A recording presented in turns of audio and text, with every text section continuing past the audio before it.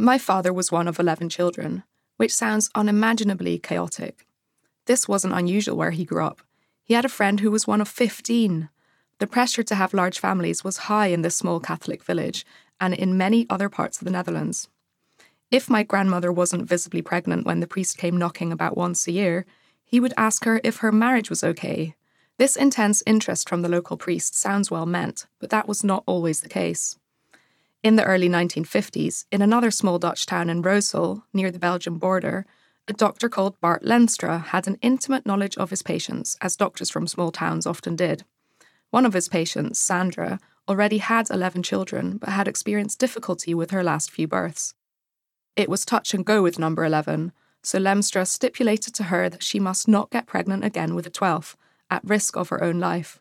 This was in the times before contraception was commonly used or allowed by devout Catholic followers. After asking his patient detailed dates of her most recent menstruation patterns, Lenstra marked an X on the days on her calendar where she would most likely be fertile and should abstain from sex. If Sandra had followed his instructions closely, this should have dramatically reduced her chances of getting pregnant. Somehow, the local priest got wind of the advice she had been given and, on his next visit to Sandra, told this hapless woman that the doctor was mistaken, and it was actually the other way around. Where the crosses were marked was actually a safe time for her and her husband's nighttime frolics. This was a time when the local priest was more highly regarded than the doctor, and, unfortunately, Sandra soon became pregnant again.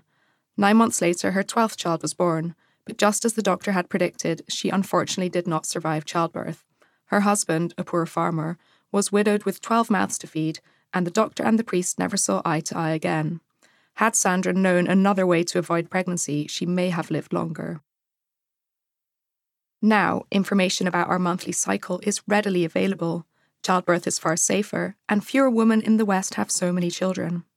This fertile window that Lenstra was already aware of so many years ago was precisely what helped me to make a relatively well-informed guess at when I would be most and least fertile. For my husband and me, this quest to embrace this window rather than avoid it started soon after we got married in the middle of July 2016. We hadn't discussed it at length, but we both knew that shortly after our wedding, we would start trying for a baby. I knew this could negatively affect my career. It might mean fewer trips abroad for stories, no late nights to finish deadlines, and half a year or more out of the office. It might even mean lower lifetime earnings. But the desire to have a baby wasn't a rational choice. It felt like a deeply ingrained biological need that started to feel ever more pressing as I entered my late 20s.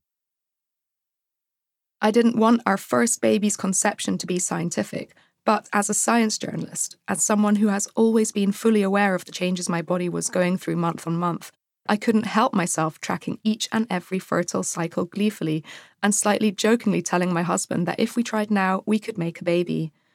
2 weeks after our wedding, I woke to the familiar feeling of egg white cervical mucus and knew this was the moment an egg was ripe and ready. It perhaps wasn't the most romantic or spontaneous of beginnings, but I couldn't undo years of scientific awareness about the process my body was going through. After this came the infamous 2-week wait, an agonizing stretch of time before a test will reveal whether you are pregnant or not, though some tests manage to detect pregnancy slightly earlier. These days were consumed with noticing every tiny biological change I felt, real or imagined. Were my breasts more tender? Did I feel slightly nauseous? It was way too early for that. I even took a test many days before I knew it would be able to give a positive result. I looked up each change that I felt, often ending on terrible internet forums with misinformed advice. I craved facts before there were facts to be had, knowing that it could take several attempts to get pregnant. A clinical knowledge of baby making can leave little time for romance, sorry husband, and so, fortunately for us, it was first time lucky. When a pregnancy test showed the faintest positive purple line that my husband said he couldn't even see on 10 DPO, an abbreviation I learned from aforementioned terrible internet forums that meant days past ovulation, I didn't quite believe it, even though I knew that false positives are extremely rare.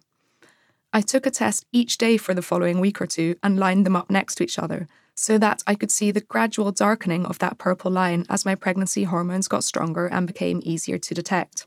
Only then did I accept it.